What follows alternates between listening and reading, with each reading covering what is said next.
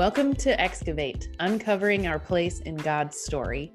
I'm Heather Strong-Moore. And I'm Jamie Dawn. In our previous episode, we talked about the first 4 chapters of the book of Esther, and we dug into some really powerful topics, and we ended the episode on a cliffhanger. So today, we're going to look at chapters 5 through 10 and the ways that God intervened to take deeply traumatizing and harmful situations and make them a source of power. We'll also talk about the annual Jewish holiday that's based on the book of Esther and the meaning this story has carried for the Jewish community throughout history. Let's dig in.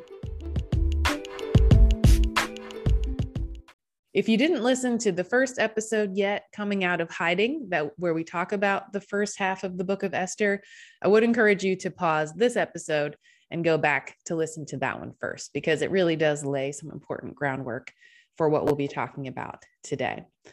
So we are picking up in chapter 5. So we ended with that cliffhanger of Esther saying that she was going to go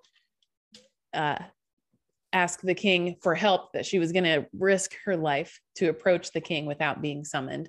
And that's just kind of where we left off. So it was this dun dun dun moment of not knowing what was going to happen. So Esther does successfully approach the king after asking for prayer and fasting from herself and Mordecai and all their people. The king finds favor with her and she invites him to a banquet.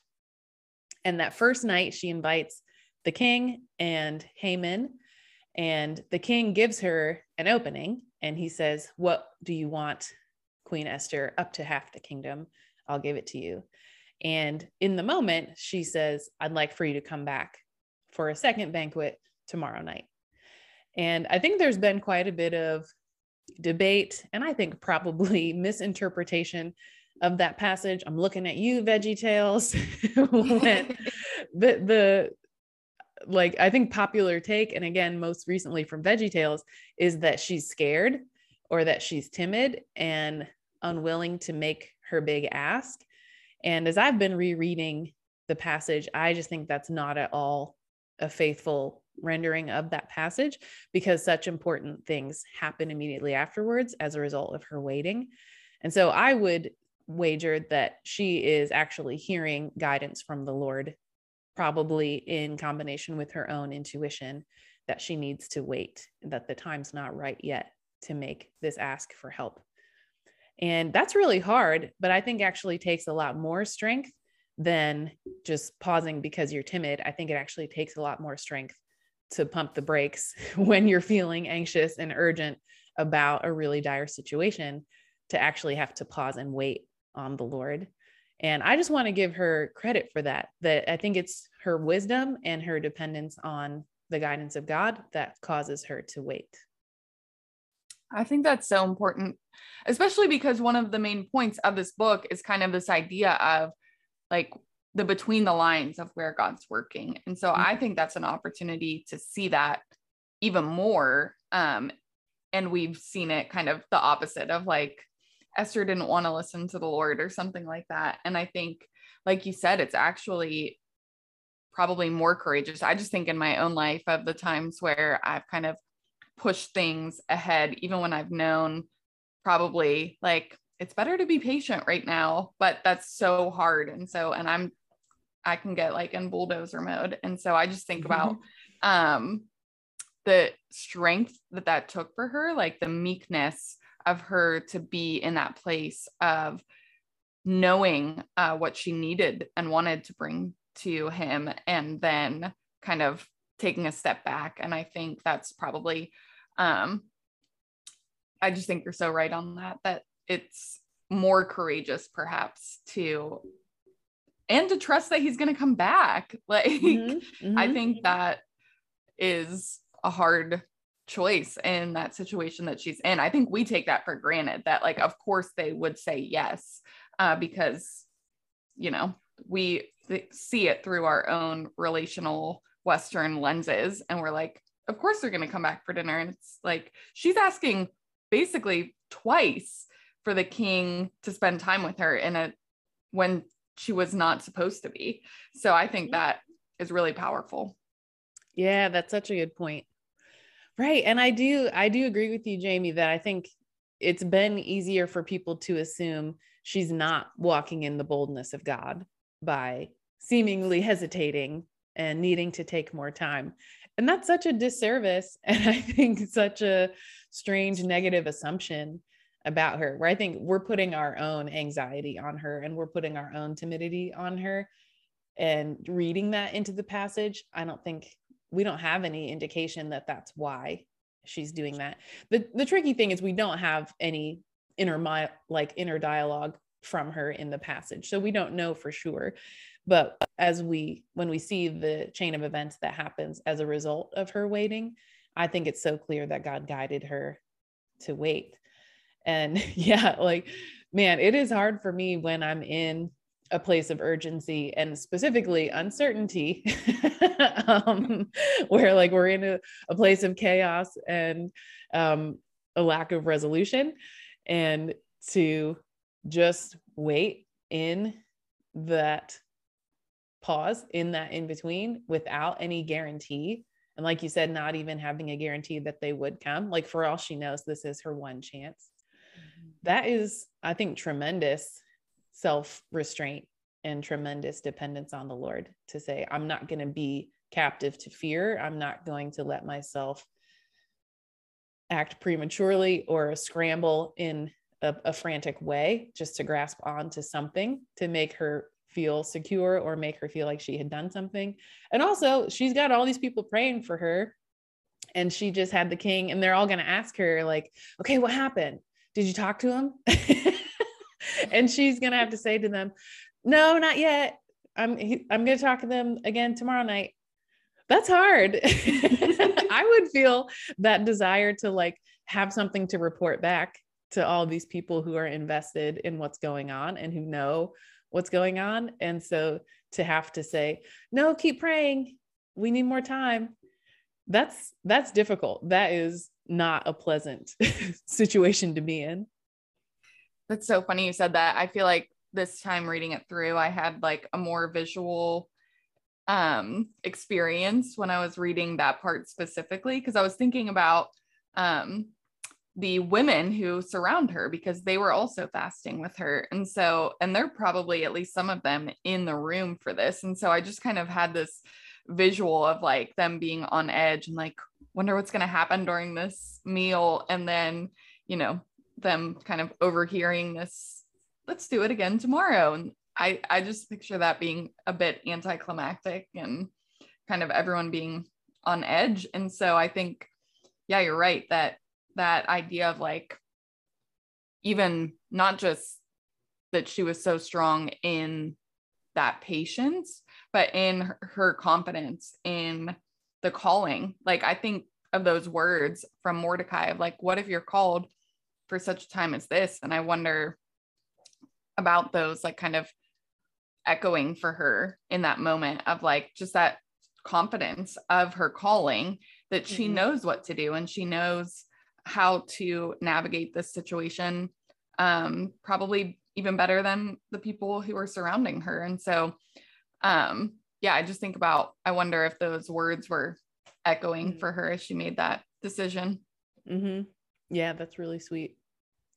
So this is a little bit of a tangent, but a modern example of this same type of situation of hitting the pause button when everyone around you is in overdrive. So when we think of the civil rights movement in the 20th century and the leadership of Dr. King with the march from Selma to Montgomery, there's a movie about it that I highly recommend. The second time they tried to march, a ton of people have come into Selma. People have come in from all over the country. They've got all this support. They're on the bridge to start the march. Dr. King pauses and prays, and he has everyone turn around and go back. And like after that, then a lot of people didn't come back. A lot of people left, but he just had this clear sense from the Lord of, it's not safe to lead all these people out into the rural Alabama countryside and camp overnight when we don't have any protection. We don't have any support from the National Guard or the government or anything. And everyone was mad at him. And everyone was like, we had to strike while the iron was hot. That was this perfect moment. We had all this support. TV cameras were there, and you wasted your moment.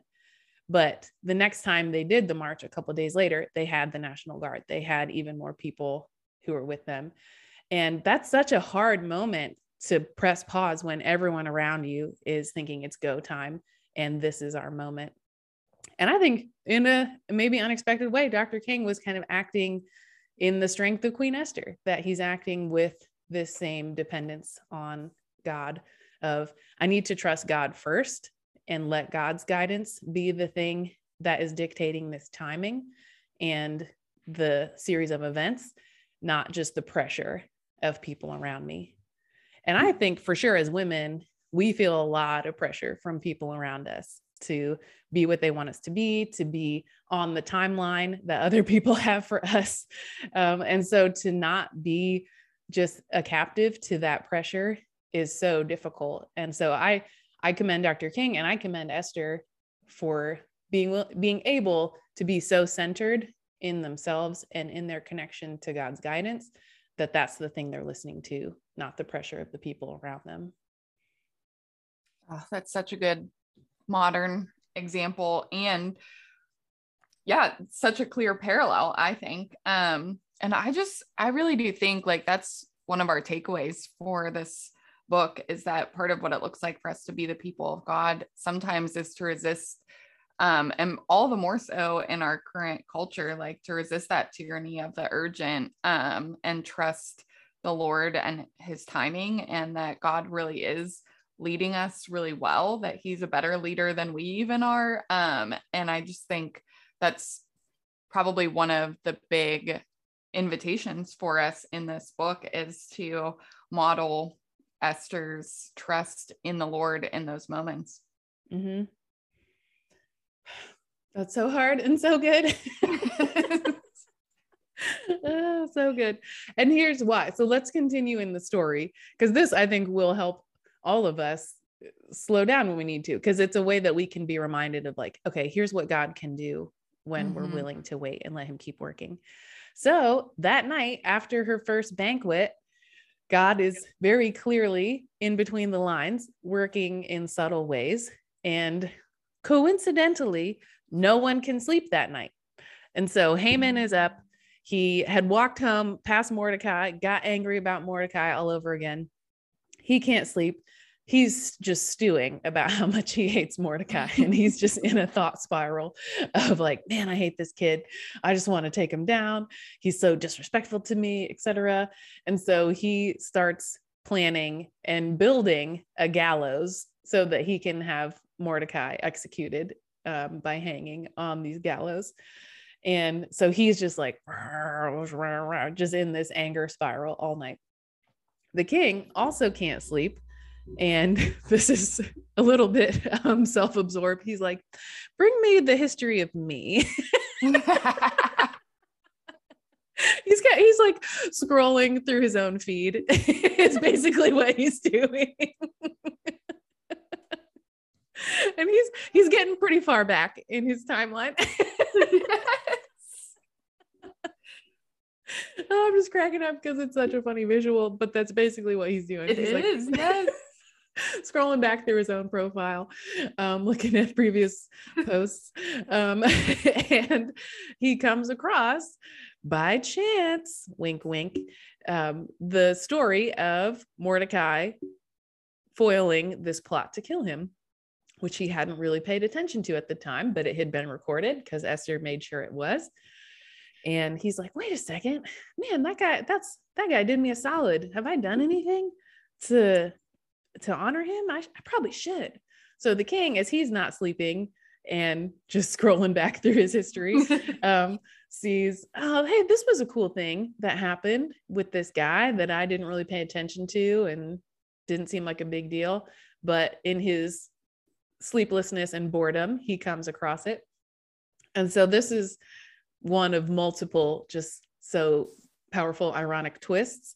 Haman at that point is coming in all angry to tell the king about his plot, his scheme to hang Mordecai. The king sees, oh, Haman's outside. Oh, good. Yeah, perfect. I'll get his advice on how to honor Mordecai. Great timing. So he invites Haman in and he says, what should the king do for someone he wishes to honor? And Haman is like, oh, he could only be talking about me. And so Haman tells him, oh, you should throw him a parade and march him around the capital. And that's what you should do, thinking it's going to be for him. The king says, oh, great idea. Let's do that for Mordecai. And that's totally just this jaw-dropping moment for Haman of like, I'm like, what? So then Haman is humiliated by having to honor his enemy, the person he was coming in to try to execute. Now he has to march him around the city and honor him by the king's decree.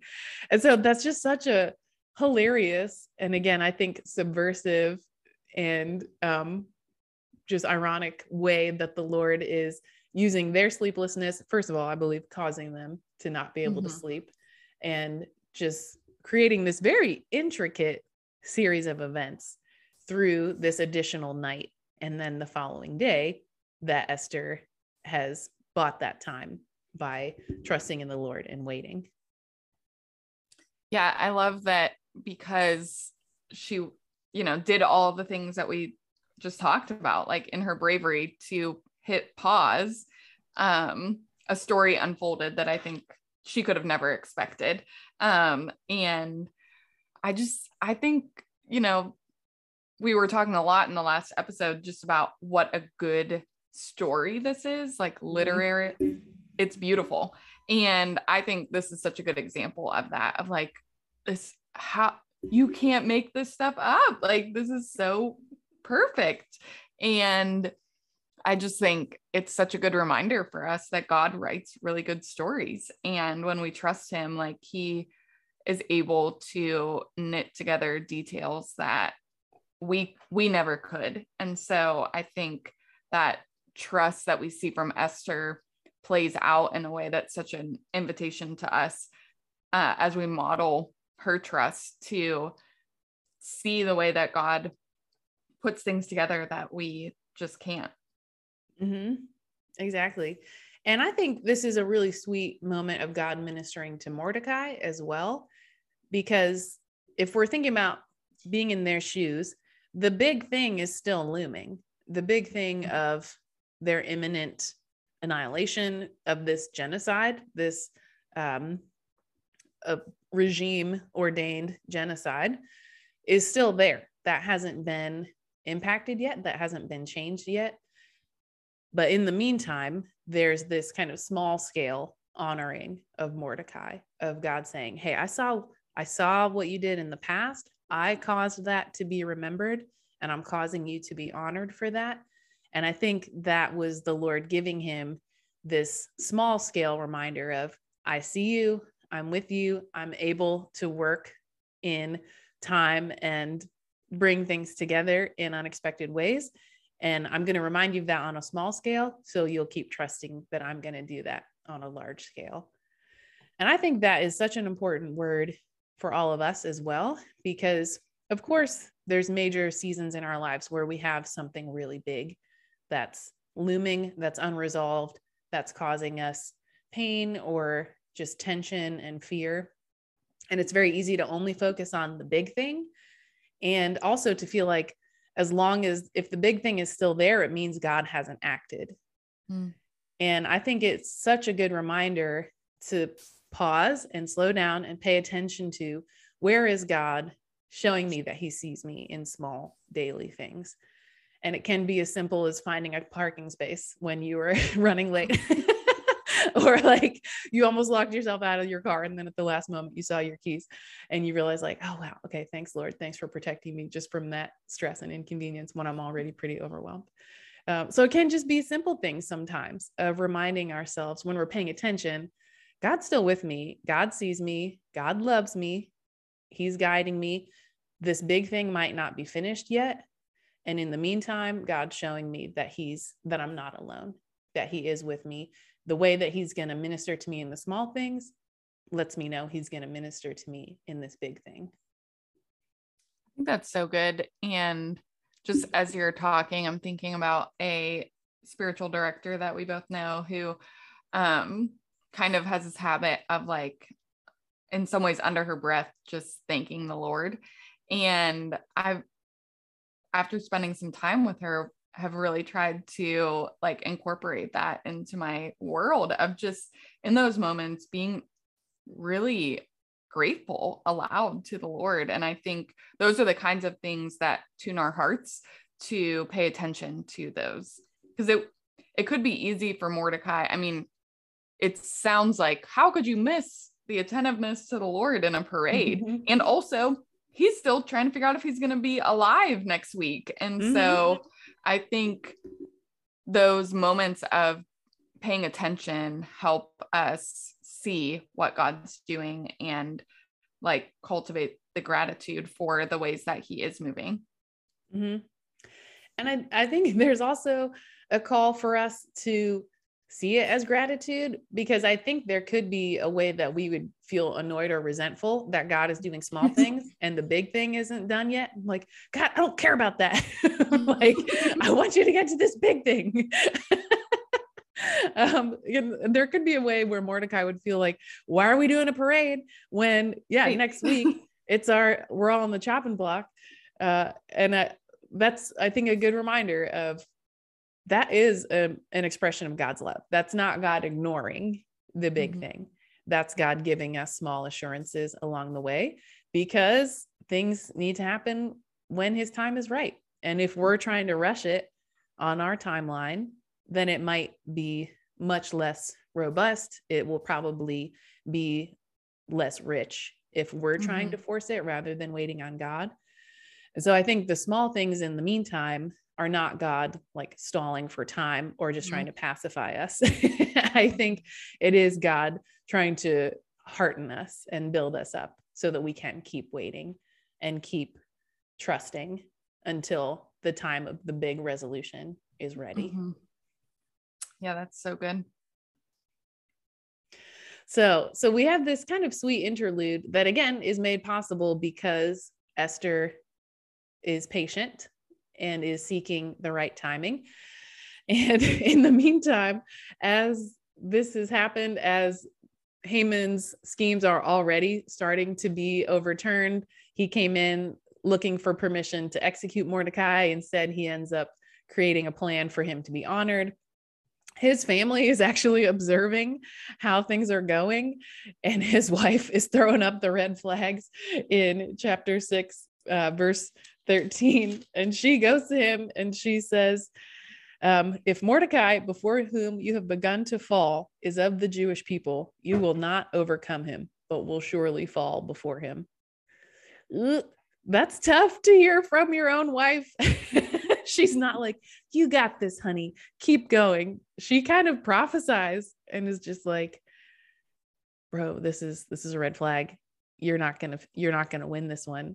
And if I was him, I would be pretty struck by that. And I love that she brings it back to, it's not like something about Mordecai or his character or anything like that. It's, I know the way that I've heard about how Yahweh protects his people. And so I'm going to tell you, if he is Jewish, like, you don't stand a chance, because I've heard about how God protects the Jews. And I think that's something very significant about, like, she's not appealing to anything even about Mordecai's character, though we know that that's upright. But the fact that like God upholds his covenant to the Jewish people, and you do not stand a chance against that. And I think that's really beautiful, that like God's reputation speaks for himself. Yeah, that's so good. And this was just a small thing, but Jamie, you and I both read this independently, and we both thought about Pilate's wife in the Gospels, who has a dream and a premonition of like, you shouldn't be part of this. This isn't going to end well with the crucifixion of Jesus. And I just think this is really interesting of God kind of revealing truth to these wives of these major political leaders. Yeah, I think it's kind of a fun thread to see the way that God, because again, it's like that kind of flies in the face of like some of the current church, like submissive wives narrative of like just support your husband and respect all of his choices, whether they're good or not. And it's like, actually, what is included in scripture are really important moments with the wives of leaders who are saying, I don't think this is a good idea. And so I think we're to take from that the Lord is doing something in those moments, and these men are not wise to listen. Mm-hmm. Yeah, 100%. Okay, so the narrative moves on in chapter 7 and 8. So the second banquet happens. Esther knows this is the time. And so she confronts Haman in front of the king. Like, she names this plot that Haman has to the king and says, like, here's this plot that's happening. And in kind of dramatic delivery, she's like, and it's your servant Haman who's doing it. And the king is like, what? So the king is furious. He storms out in a rage to sort of gather his thoughts. In that short interval where the king has gone out into the courtyard to cool down, Haman is trying to beg Esther for mercy and forgiveness. The king walks back in just as Haman happens to be falling on Esther's couch near her in a way that the king perceives to be some kind of attempted sexual assault. And so the king is like, are you kidding me? And the king immediately has Haman hauled out and is hung on the very gallows that Haman had planned and built for Mordecai. And so it's just this, again, just dramatic timing that is clearly the Lord, that all of these things are happening in a very specific, immediate time frame where it's all just coming together in the right way for the protection of his people. And yeah, I think there's just so many interesting things going on of God reversing, again, what they had intended for their own gain and their own evil and power, and that God is using it against them to foil their schemes against his people. I love that. And I just think about, honestly, the fact that Haman is appealing to Esther at all is intriguing to me in and of itself, that like he's the one who was trying to stop in chapter 1. Like, if people know that women have power, this could really mess things up for us. And now all of a sudden here he is back appealing to Esther, trying to beg her for forgiveness, which also forces him to acknowledge her power, which I think is very lovely in a very subversive way. Yeah, that's super interesting that he's kind of unintentionally, honoring her authority, right, and her power over him. Yeah, that's so fascinating. And so as we continue in chapter 8, what happens is the king says, I can't reverse any of his decrees. He can't revoke them, but he can send out new decrees. So he essentially gives Esther and Mordecai a blank check of, write whatever you want. You have my literal seal of approval, the signet ring seal, and you can just send it out. And that's how we'll approach the situation. So Mordecai's like, say less. He writes a decree that the Jewish people have the authority to defend themselves against this specific day of attack that Haman had been planning. And so Mordecai writes this decree, giving everyone this permission. And in chapter 8, verse 9, just to give us a picture of how big the Persian Empire is and how wide the Jewish diaspora was, it says, this decree is sent to provinces from India to Ethiopia, 127 provinces, to each province in its own script and to each people in its own language, and also to the Jews in their script and their language. So Mordecai is sending this far and wide. That's a huge empire that is being notified of this situation in this day. And I appreciate that Mordecai is making sure it's in every language. So it's in every regional dialect, and it's all written in Hebrew as well, so that every non-Jewish person can read it and see this is a new decree from the king about this day of genocide, that now the people are going to be able to defend themselves, and that all the Jewish people can also read it in their own language, which I think is such a sweet reminder of this is who we are, and we are powerful in our identity, that we're not only assimilating, we're not only able to read it in the language of the province that we're in, it's being sent to us in our language as well. And to me, it is this moment of power and of shared identity and shared protection.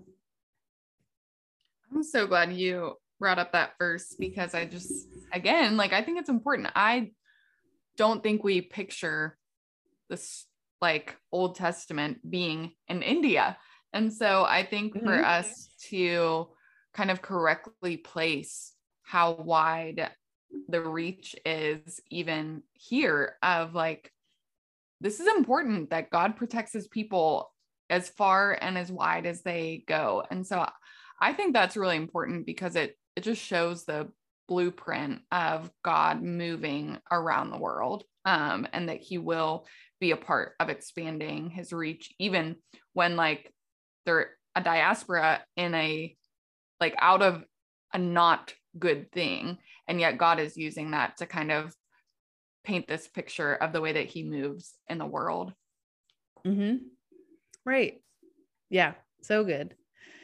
And so I want to read a little bit just of what the decree is allowing them to do, this new decree. So we're still in chapter 8. I'm going to read verses 11 through 13. So this is what has been delivered to every province of 127, saying that the king allowed the Jews who were in every city to gather and defend their lives, to destroy, to kill, and to annihilate any armed force of any people or province that might attack them, children and women included, and to plunder their goods. On one day, throughout all the provinces of King Ahasuerus, on the 13th day of the 12th month, which is the month of Adar, a copy of what was written was to be issued as a decree in every province, being publicly displayed to all peoples, and the Jews were to be ready on that day to take vengeance on their enemies. So I want to point out, this ends up being a little bit of a bloodbath for sure. And I think we often ignore these last chapters, and I think we'll keep talking about this as we go, because maybe it is a little uncomfortable and not so kid friendly that thousands of people are killed by the Jewish people on this day. I think it's very important, before we even get to the vengeance part, to note that this is self-defense. They have permission to attack anyone, to defend themselves against anyone who attacks them. It says any armed forces that attack them.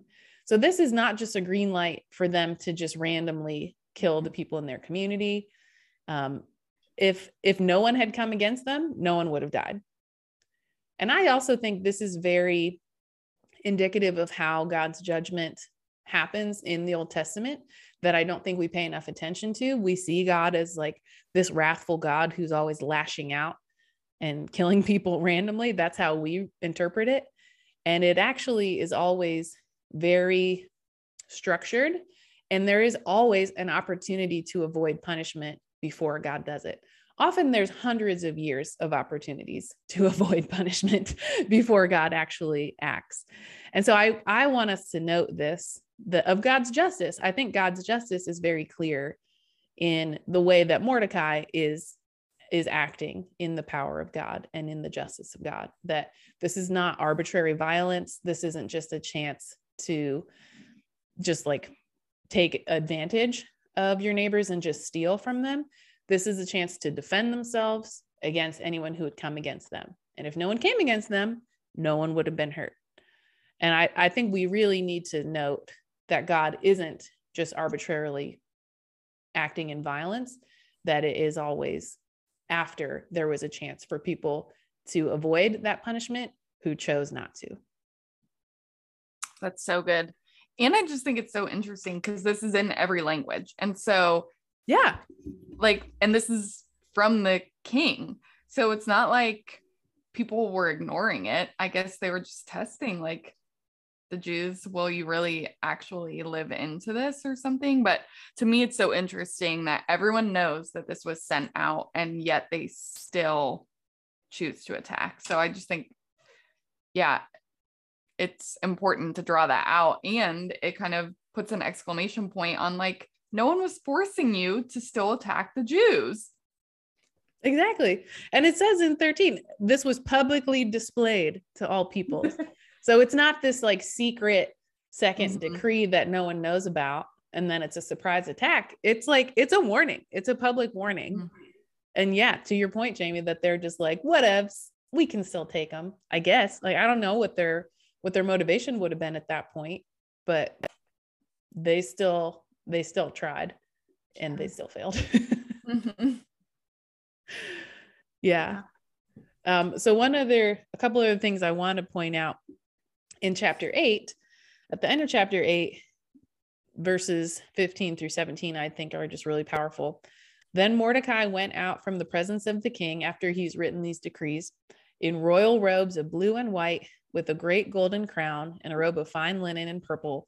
And the city of Susa, so the capital city, shouted and rejoiced. The Jews had light and gladness and joy and honor. I think that's so beautiful. I'm going to read that again, verse 16. The Jews had light and gladness and joy and honor.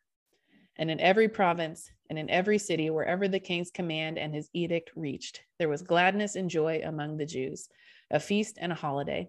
And many from the peoples of the country declared themselves Jews, for fear of the Jews had fallen on them. And then I'm going to read part of verse 1 in chapter 9, because I think it really encapsulates this whole book. When the king's command and edict were about to be carried out, on the very day when the enemies of the Jews hoped to gain mastery over them, the reverse occurred. The Jews gained mastery over those who hated them. And I think that one phrase in many ways sums up this book. The reverse occurred. That all of the ways that people's evil schemes against the people of God and against God himself were plotted and planned, all of those things were very dramatically and powerfully reversed back onto them. And that to me does just summarize what God is doing in the book of Esther. The way that he's protecting his people is through taking what others intended for evil and using it for good for his people instead. It's so beautiful. Even just thinking about what their experience would have been like of trying to kind of get by and almost make sure people didn't know they were Jews, and then to have that reversed and have this celebration. And I just think about verse 16 that you read, had light and gladness and joy and honor, and like that's really what God desires for his people, that that there would be a lightness to that. And I think that's really beautiful to think about. And personally, I love the way that reversal is reflected specifically for Mordecai, that there's so many things about that, but really one of the things that I've loved about him, even as we think about him kind of as this picture of what it looks like to be this wonderful male figure in scripture, is that he had no idea what could have come on the other side of this. And he, in some ways, found himself in this place of power and honor because he affirmed Esther's calling. And so I've just always wondered, like, how many men are like kind of wondering what their calling is.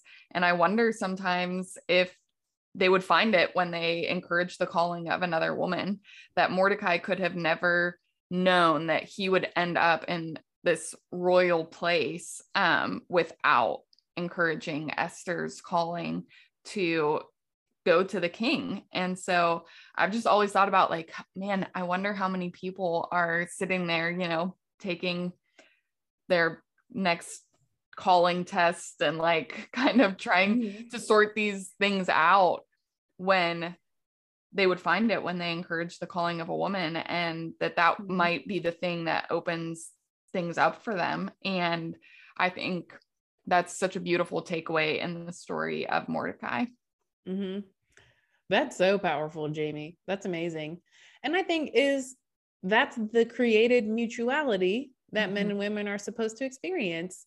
And also, that's not just husbands and wives. When we think about like created order, when we think about Adam and Eve, I think it's definitely true for husbands and wives, but I think it can be true for men and women more broadly in the community of faith, that when we are seeking each other's calling, we're seeking the will of God and we are seeking the heart of God. And that can only result in goodness for everyone involved.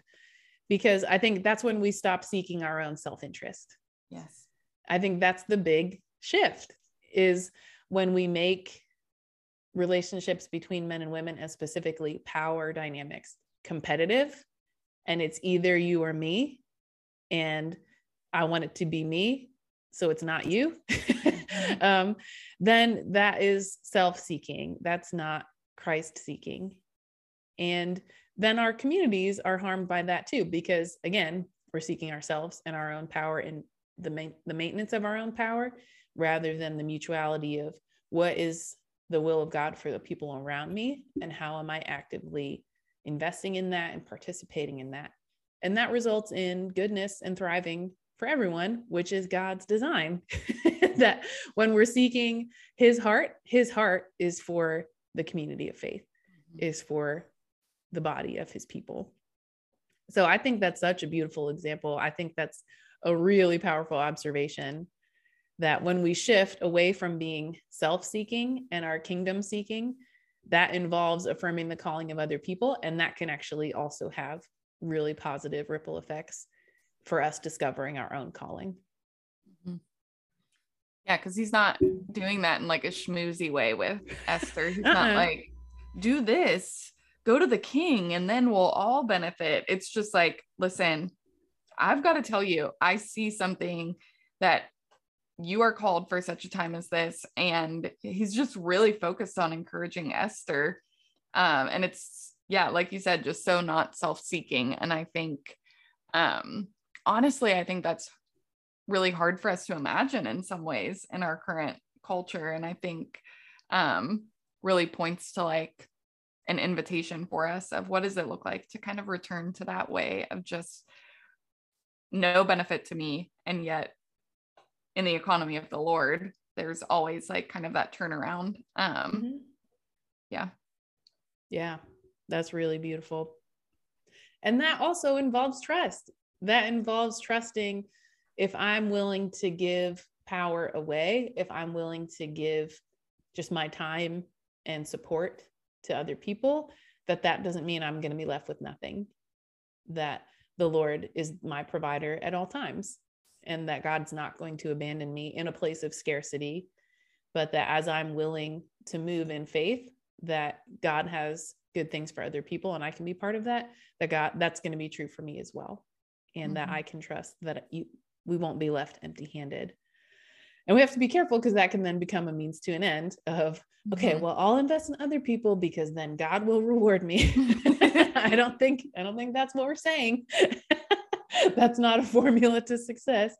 I think it's an act of trust. It's an act of faith of God is a God of abundance. God is a God of mutuality and relationship.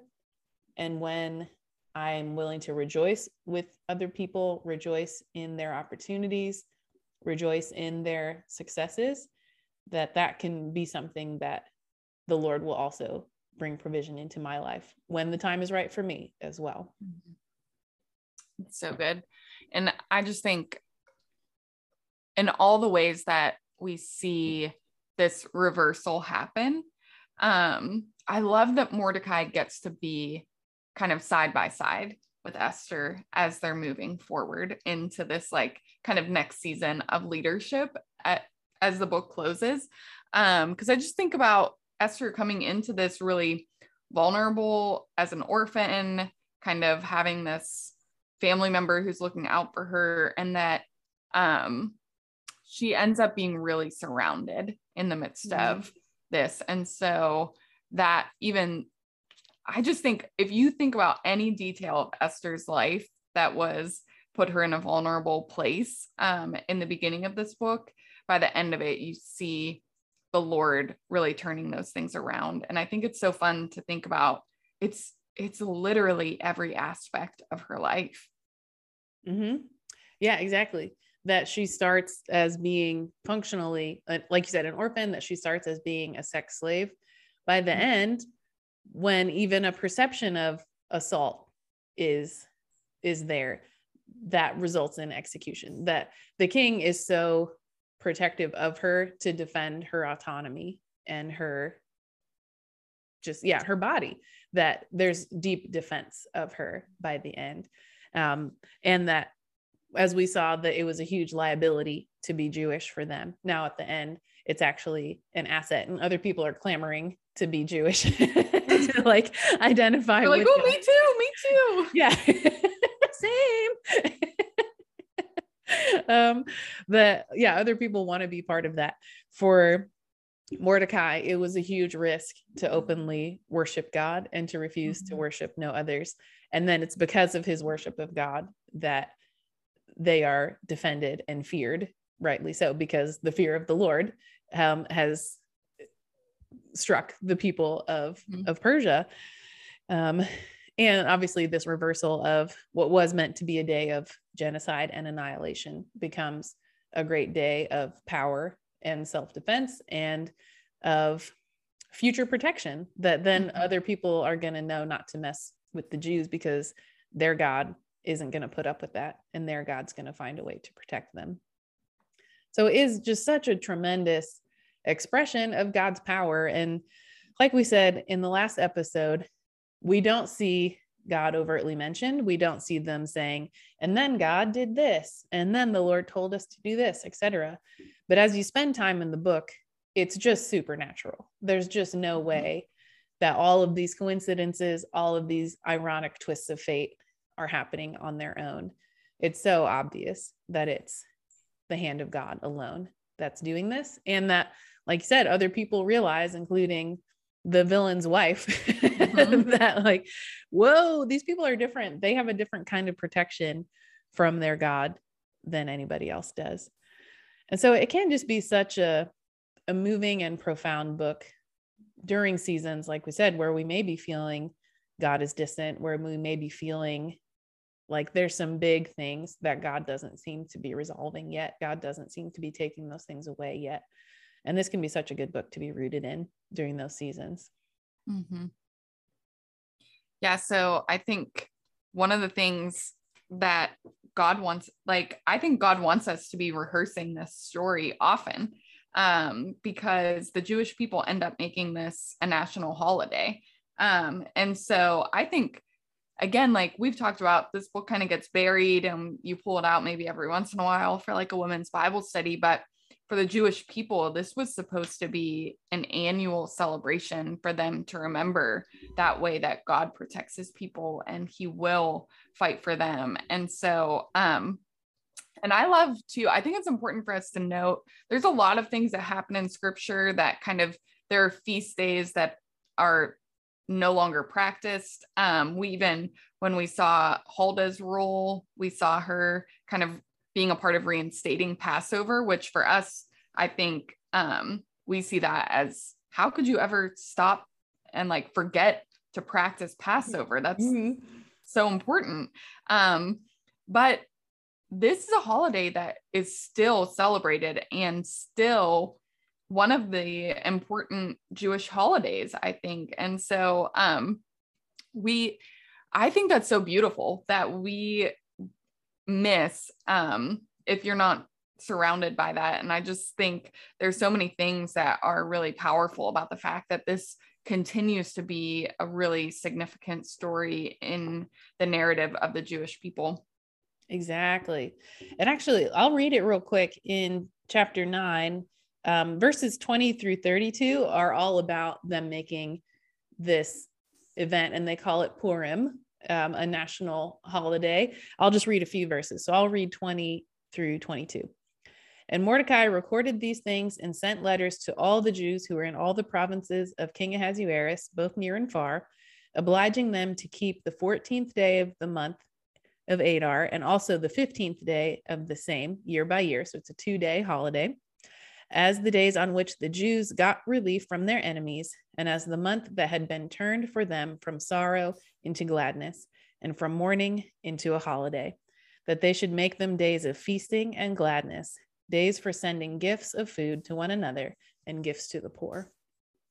So it is, such a beautiful recognition on their part of, this is what God has done for us, and we want to make sure that we are celebrating that and commemorating that for forever, in perpetuity, that this is now going to be a major holiday in their calendar because of what God has done. And I want to tell one story about how this is played out. And then Jamie, I want you to also keep talking about how Purim is still celebrated today. But when we think about World War II, and obviously the Jews were in a similar situation, that the Jewish diaspora across Europe was deeply threatened by the Nazi regime, and that their lives were hanging by a thread, and so many were lost during that time. And the book of Esther was actually forbidden in the concentration camps. They weren't allowed to read it for obvious reasons. The Nazis were, they understood, they knew what it would mean for the Jews to read this story and remind themselves of this truth. The funny thing is, a lot of the Jewish people just had it memorized. And so they would recite it to each other in secret in the Nazi concentration camps. And it makes me emotional every time I think about this, that they were reminding each other, we've been here before. We've been on the brink of extinction before. We've had major superpowers and regimes try to rise up and wipe us out, and they've never succeeded.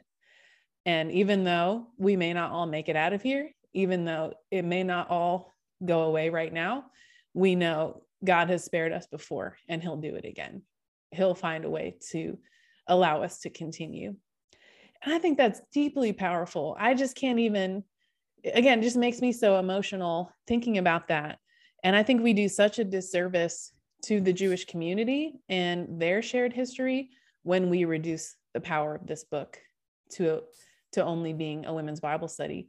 And we lose the tremendous encouragement and just truth and anchor that this would have been for Jews in the concentration camps for years, that they're reciting this book to each other.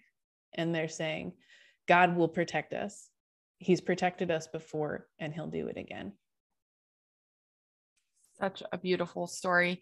And I think so much of the way that we Jewish people celebrate this holiday is this celebration of God being victorious over the oppressor. And so, of course, they need to keep reminding each other of that in a moment of oppression. But I just think we miss that so much in our understanding of our history, that we've been grafted into this story now. And so I just think there's so many ways that scripture points to kind of this mockery of the oppressor who actually thinks that they do have power over God.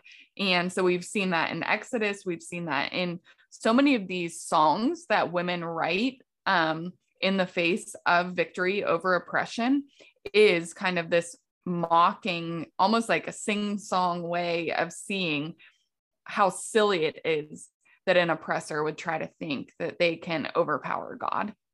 And I think we see that in this story too, that there's so much of like that mockery of the enemy, of like, oh, you're going to get hung on the exact gallows that you made for someone else. And even part of the current way that the Jewish people celebrate is with these cookies that are shaped like triangles, because that would have been the shape of Haman's hat. And so the name of the cookie is translated Haman's hat cookies, basically. And so it's kind of this just even woven into the way that they feast is a mockery of the enemy. And I just think we could take so much from that to join in that understanding of who God is, that it's in his nature that he is the one who is victorious over oppressors, that he moves on behalf of his people to liberate and bring justice, and that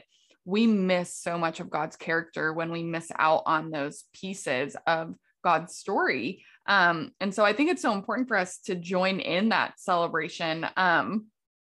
And I think just one other detail that I've always loved hearing about the way that they celebrate is that oftentimes there's costumes involved and kind of masking. So like beautiful masks. I think a modern kind of illustration would be like Mardi Gras masks. And so, but there's this picture of like God may be masked in this story because he's not named, but he's there. And so I love the way that they kind of play dress up to point to that part of the story, that of course God is there, but as a way of kind of celebrating that fact that he is kind of between the lines, they include it in their kind of costume for the celebration. And so I just love this way of celebrating, that it points so much to the way that God is the one who brings justice, that he is the one who is the liberator that brings freedom. And I think that's so important for us. And we just, we keep pointing to the ways that this has kind of been diluted as a story. And I think that's why it's so important for us to kind of bring back some of that depth and dimension to this story, because we miss out on God's nature and God's character in the midst of it. Yeah, that's so good. Right. When I would think, if you were to ask me, what are the most powerful stories of liberation in the Bible? Esther would not be at the top of anyone's list that would come to mind. And that's a travesty. I think I would think of Exodus, and then obviously I would think of the Gospels and like the book of Acts, perhaps. I would not think of Esther right away, but we should. It is this, to your point, Jamie, a beautiful picture of God's intervention, of God seeing his people and keeping track of them, and of liberation, of God liberating and honoring his people in the face of tremendous threat and dishonor. And that's so powerful. And I think can be such an ongoing encouragement for any people groups or just areas of the world where Christians are just continuing to feel that type of threat and oppression, and of having to be in hiding, and of how much this book can still speak a good word of protection and coming liberation. Mm-hmm. Yeah, I think to me, it's so powerful that the Nazis were so kind of outward in their understanding of this. And it just kind of makes me ask that question of like, maybe it wasn't as intentional that the story has been diluted and removed from our common conversations in the church, but it makes me ask the question of why. Like, what was so scary to the powers that be? And some of those are just principalities and spiritual powers, but like, what is it that has made this book feel so scary that we better make sure that we kind of undermine the power of it? And I think that's a good question for us to wrestle with, of why we don't sit with this enough. Mm-hmm. Right. Because I think it's for a lot of reasons. I think it's certainly around fear of what can happen when women feel their authority and exercise their authority, when people who are experiencing oppression and colonization recognize their power and image bearing. I mean, that should be pretty sobering for us to think about. Exactly your question of why don't we spend more time in the complexity of this book, and what does that say about us that we would rather dilute it and reduce it? I'm so glad we took 2 weeks to talk about this book, and I hope that this is a step towards honoring this book and the stories of Esther and Mordecai, and more importantly, honoring the Lord and his history with his people and his ability to always protect and intervene and perpetuate us forward. And so we hope that this has been an encouraging word for you. We hope it's given you important things to think about and ways to come back to the Lord during seasons of struggle, of pain, of silence, of feeling oppression, that God is with us in those places and in those seasons, and that God will continue to lead us out. So we hope that this book also gives us an encouragement to wait, and not to wait in idleness, but to wait in hope that God is with us in the small things, even as he's working out the really big things in our lives. So we thank you so much for joining us. Please subscribe to the podcast if you haven't already. Leave us a rating and review if you're able to. As always, we'd love to hear from you. So reach out on social media or through the Anchor website if you'd like to connect with us. Thank you so much, everybody. Thanks for digging in.